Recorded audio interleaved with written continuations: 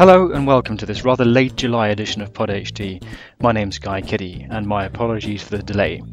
My guest this month is Abigail Rhodes at the University of Nottingham. She works on the role of conversation in campaigns by social movements.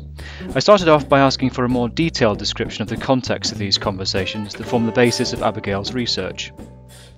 Yeah, so it's kind of conversations really, I guess, between social movements and broader society, social movements and media, social movements and political parties. Our main focus really is actually on language and then discourse. So the way in which social movements or how social movements are asking for change. Whether that be through releasing press releases or putting statements on their website, or whether it's creating events such as protests or demonstrations or sort of public gatherings where people discuss particular issues, really. So yeah, it's very much social movement led.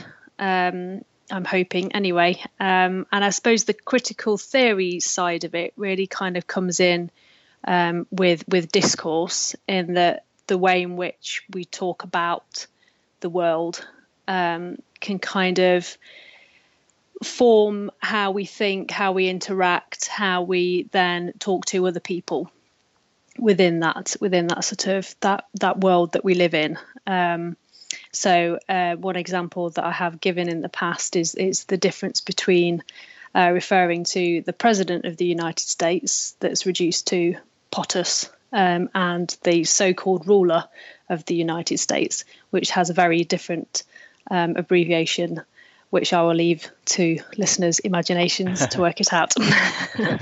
Yeah. So, I mean, you're looking at a broad range of contexts then, and it's dialogue in the broadest sense of one group communicating, maybe not directly in a conversational setting with another, but doing some sort of, or carrying out some sort of activity which generates attention, which then in turn generates a context. A PhD. So I guess it's kind of their narrative. So the way in which they're discussing austerity in relationship to way, say, the news media are discussing austerity, to the way in which political parties might be. So there's a sort of a big distinction between the 2015 general election, where austerity was kind of absolutely essential. We needed it in order to sort of balance the books, and the same in the 2010, and then a different sort of narrative in 2017, where austerity, people had gotten tired of austerity. Austerity's kind of became a bit more of a dirty word, as it were. And so it's looking at how social movements such as the People's Assembly have gone out there and spoken to people, created events, and possibly made an impact on the narrative. And I suppose that's another way of kind of looking at discourse as well, really. And are you restricting your work to issues, or are you looking at politics as well? Because I guess that example you've just been given, well, I don't guess, I know, everyone knows that example you've just given could be applied to Jeremy Corbyn, for example, who was written off hook, line and sinker by the mainstream media prior to the general election, and then surprised everybody with, well, far better result than even the most confident pundits predicted. Absolutely. Yeah, definitely. Because I mean, my sort of conception of politics that I'll be working with really in my thesis and just in general life is it's sort of the politics of the everyday, really. So, you know, not party politics, but political issues that matter to people in concrete struggles, people who, you know, things need to change, and how best to communicate that. So people like Jeremy Corbyn have actually been communicating a different way of looking at how we would balance the books, for example, or different way of talking about austerity that previous politicians haven't done up until this point. And actually it was something that both Jeremy Corbyn and John McDonnell said about changing or hoping that the Labour Party might become a bit more of a social movement or find its grassroots again, that really piqued my interest a couple of years ago when he won the leadership election. And that's another sort of inspiration behind my whole PhD thesis, really. And what about the timeline you're looking at? Are you doing compare and contrast between sort of pre-digital, pre-social media movements and their communication methods, and then by contrast, the way in which social movements gain momentum these days, typically through viral social media campaigns? I won't be. I'm going to reduce my focus down to the 2015 and 27 general election.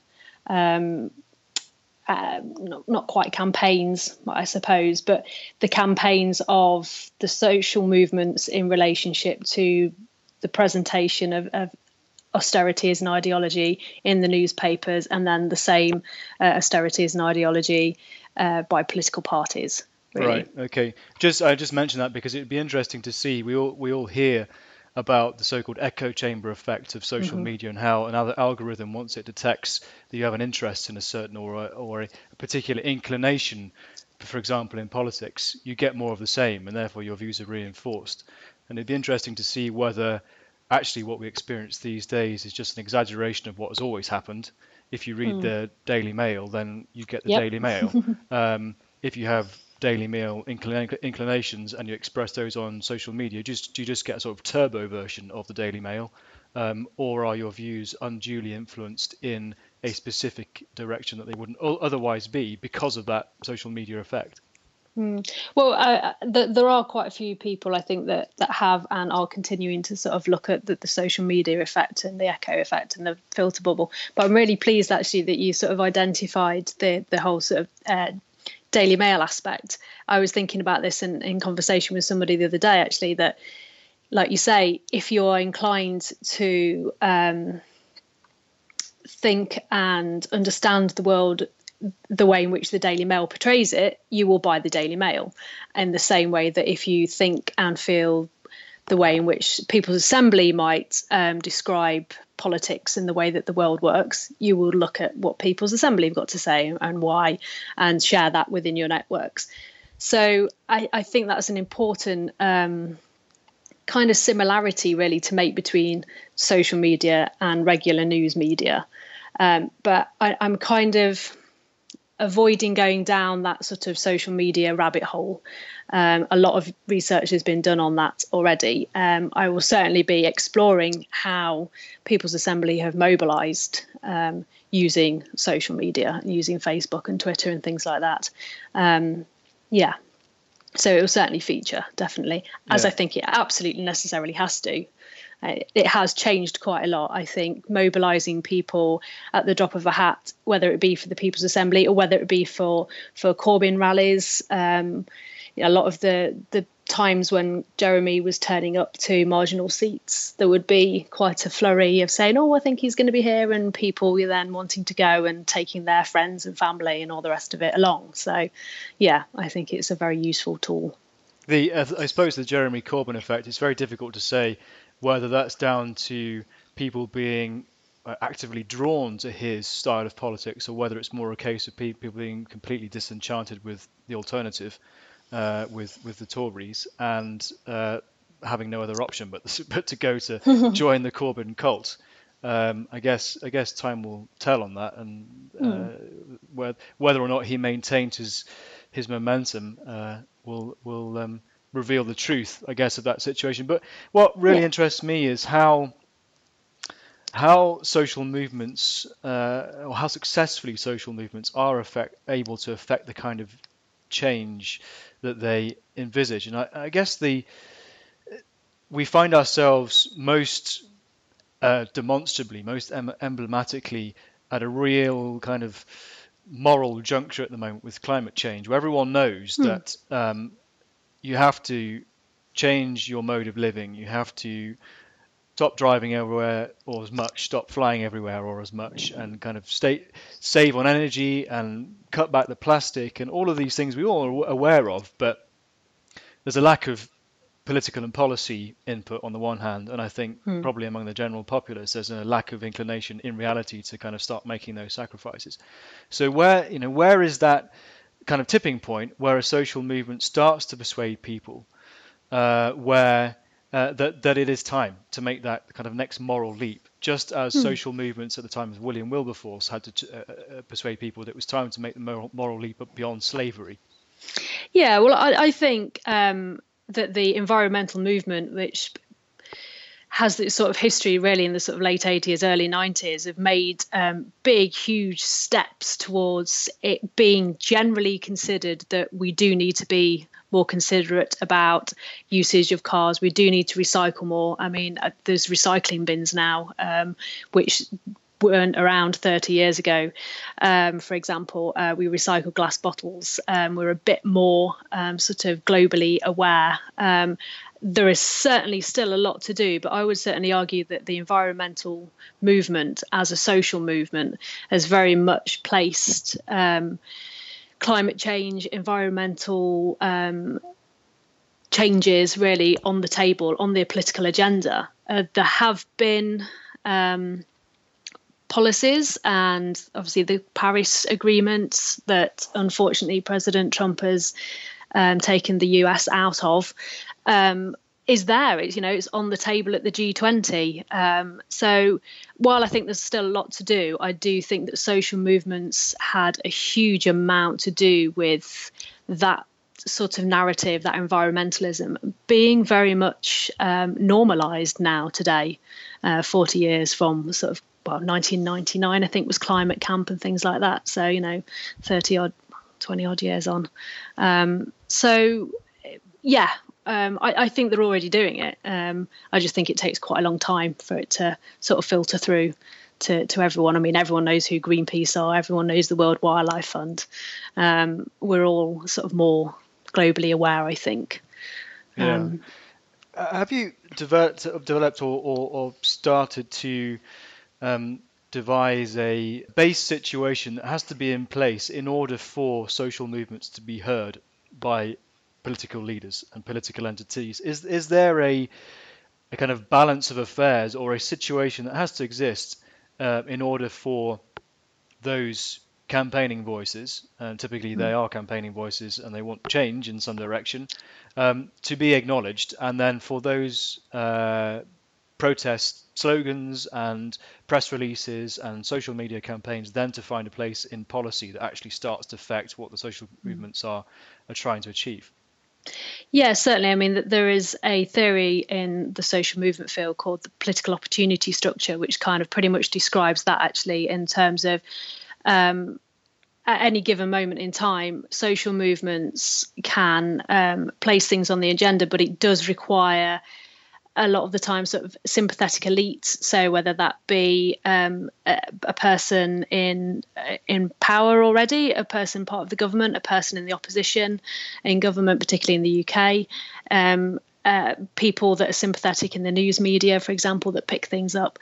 So there are all this dialogue, these communications between different institutions in the social world that sort of, if they converge at the right time, absolutely create a big long-term change. You brought up the anti-slavery movement earlier, and that was kind of one of them. At that particular time, there were people campaigning to do away with slavery and get rid of this, moral abomination. And people went up and down the country campaigning. There was letters, there was petitions written to Parliament, and slowly but surely the pamphlets picked it up, newspapers picked it up, and then the people in government, people in power, started to realise that there was a lot of people that wanted this change. So a change was slowly but surely sort of affected. I wonder how much attention moral philosophers pay to the social movements that gather influence and begin to push a major social change, because essentially what these, from the examples you've given and the things we've discussed about, essentially what they're doing is defining the ethics of the future. Because slavery example, at the time there was a minority of people who said, right, this is a moral abomination and this has got to stop, and got to introduce legislation to make it stop. Now, in retrospect, we look back on slavery in the 21st century as exactly that, a moral abomination. At the time, though, it was just a small group of enlightened people.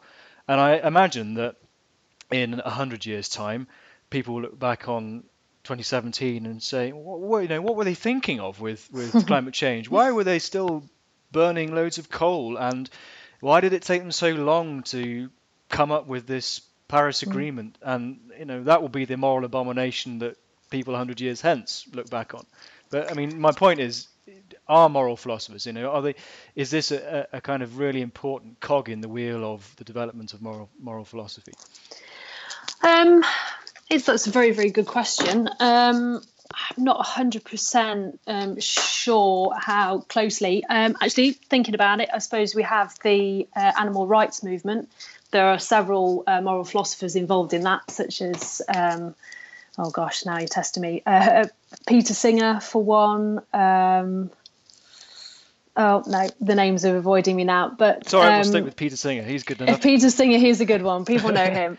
So yeah. I mean, I think there are. I think they do attract attention, sort of historically, depending on who you want to define as moral philosophers, or philosophers in general. There's people like Karl Marx, who was heavily involved in political and social movements of his time and did philosophical engagement and treatises on the way in which the working classes in his time were treated, and how just society really kind of worked at that moment.